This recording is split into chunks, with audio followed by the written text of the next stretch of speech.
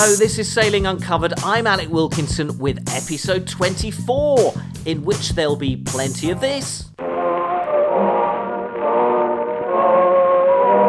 Because we're going behind the scenes at the US Olympic Sailing Center in Florida. There's also a competition, yes, free stuff coming your way, and you don't even have to answer a question, so keep listening for that.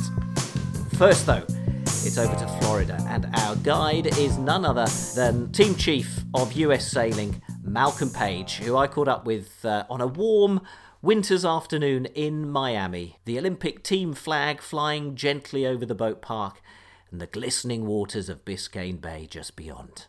And because there's no point in pulling your punches, my first question was, why on earth would an Australian with 2 Olympic golds and multiple world titles want to coach a US sailing team that's only won 3 medals out of the last 3 Olympics? USA is still the most medal country in Olympic history, Olympic sailing history. 60 medals, I think it is. Correct, 60 medals exactly. And Britain is currently sitting on 58.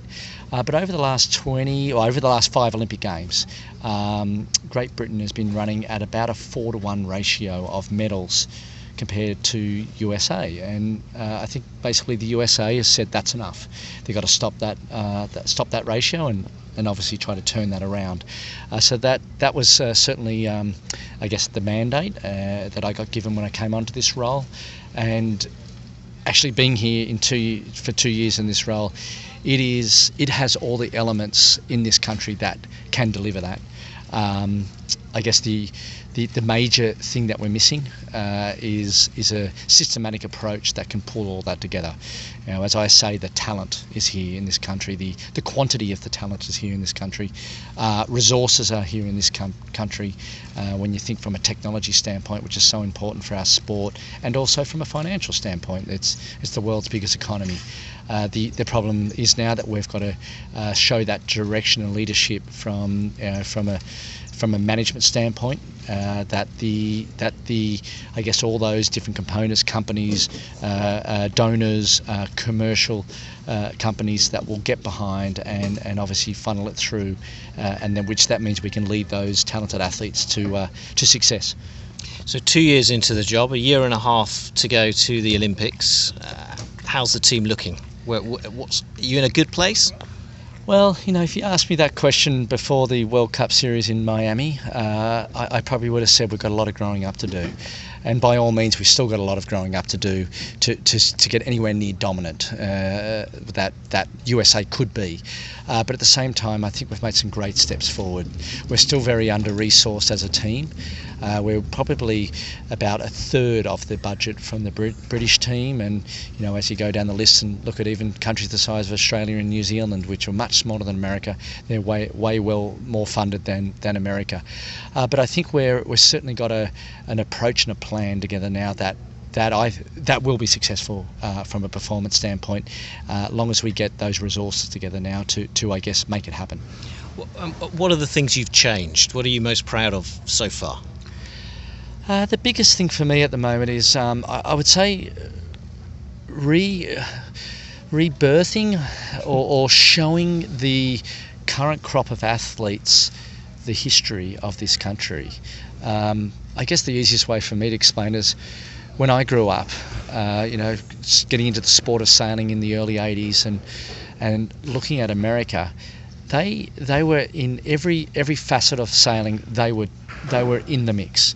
If it was offshore ocean racing, they were contenders. If it was the America's Cup, well, they were dominant. They were winning. If it was Olympic Games, they were certainly in the mix. Doesn't mean always they won, but they certainly were there fighting for those medals. And that, to me, showed the potential of this country. Growing up, I knew that. But this current crop of athletes, a little bit younger than me, and they probably don't remember those days. But so bringing that back to the surface, I think, is one of the biggest things I've seen so far. And to me, that's created this cultural shift and belief within the athletes, and a unity within the athletes that they're fighting under that one flag, and it's almost arm in arm as they go into battle. Well, the sailors have just been out training on the water here on Biscayne Bay, and they're clearing up around us now and packing away their kit. But one of the things that's happened recently is the refurbishment of this sailing centre here in Miami. And I've noticed on the walls you've got, part of the history. You've got the plaques, the names of past Olympians and past Olympic champions. And how important, is the centre here, and of course you've got a brand new one in California as well. When the athletes can go and touch and feel something, it's real, and that was one of the beautiful things that we I guess got a hold of, and thank you to an amazing donor, James Ding Schoonmaker, who made that possible down here at the US Sailing Centre in Miami. But we've got a hold of 2 rooms down here now. They've been refurbished to create a locker room. There is 5 quotes on the wall from Olympic medalists.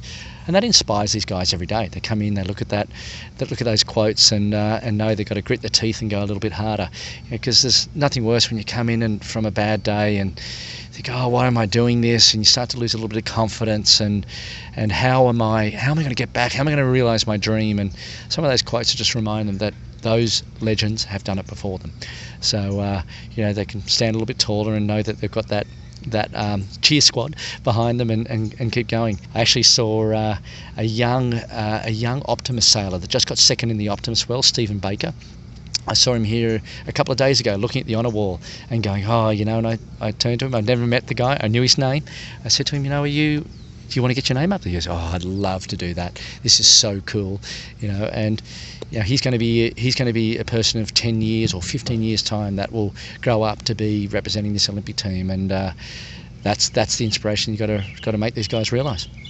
Okay, well, if you want to have a look around the centre, we'll have a video on our YouTube and Facebook channel as well. We'll take you around the centre. You can have a look at that. So let's talk practical terms now. What are the steps that they're following for the next 18 months on their road to Tokyo 2020? From a big picture standpoint, there's a few major steps that the athletes need to go through. Currently, USA only has qualified in 3 of the 10 classes, so we've still got to qualify in seven other events. The first major step in that sense will be a lot of them will happen at the Pan American Games, which is going to be held in Peru in very early August. So a lot of those classes have to go down there, put on their A game, and qualify USA to the Olympic Games, and that'll be through the continental qualification spot.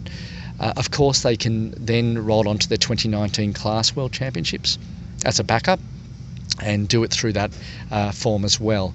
Once they get that out of the way, that means there's an Olympic trials in place, and we've already published our trials and all the athletes are aware of it.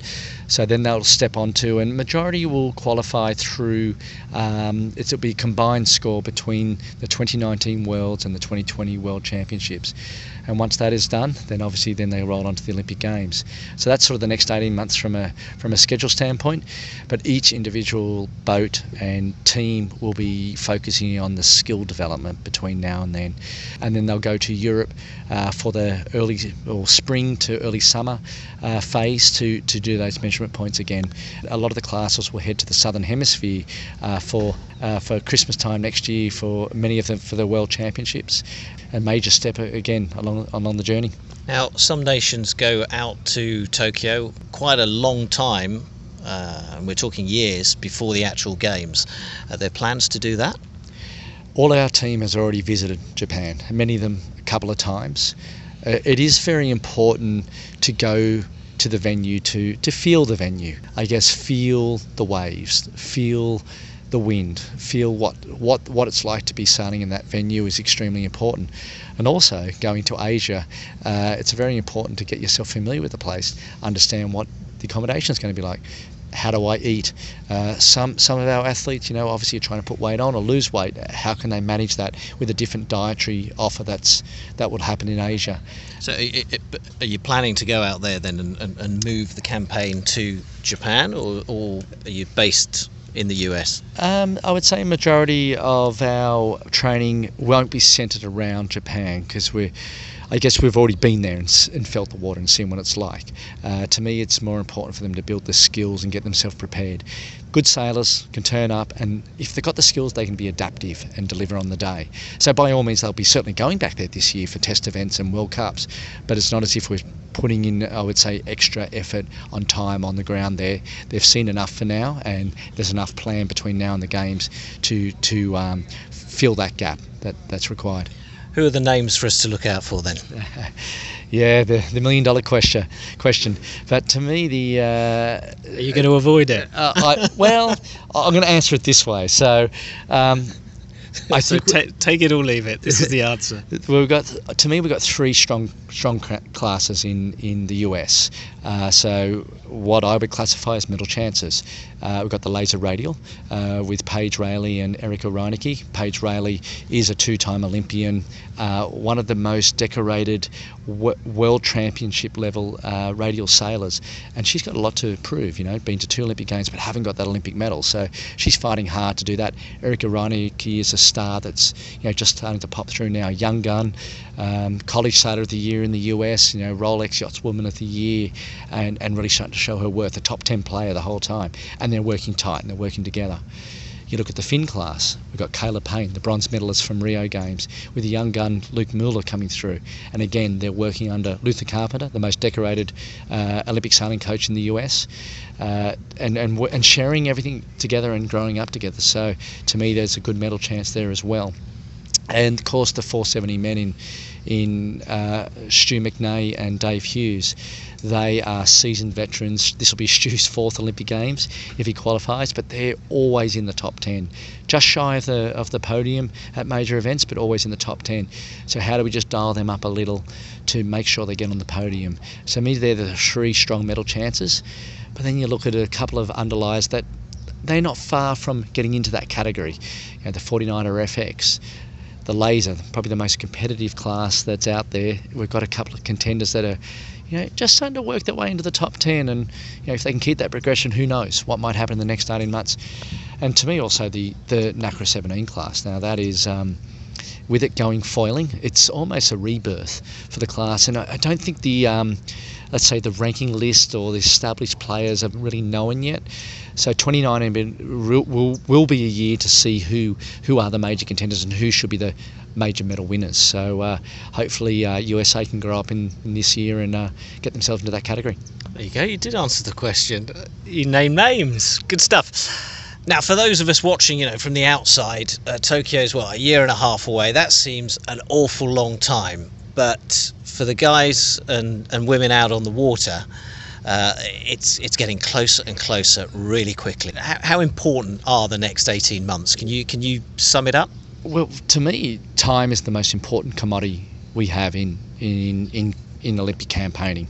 It's a one that we can't control. It's the one that we know from one Olympic Games to the next. So we know exactly how many days are between now and the games. And of course, even the athletes break it down to smaller chunks. How many days between now and the Olympic trials are concluded, or when I qualify the country, or whatever those steps are. So to me, 2019 is the year. If they want to be an Olympic medalist, they have to start to prove to the rest of the world that they are going to be a medalist. So 2019 is the year where they've got to start to prove to the rest of the world that their podium finishes at major events. It doesn't mean it has to happen early in 2019, but certainly by the end of 2019 they have to prove to the rest of the world that they're capable of doing it.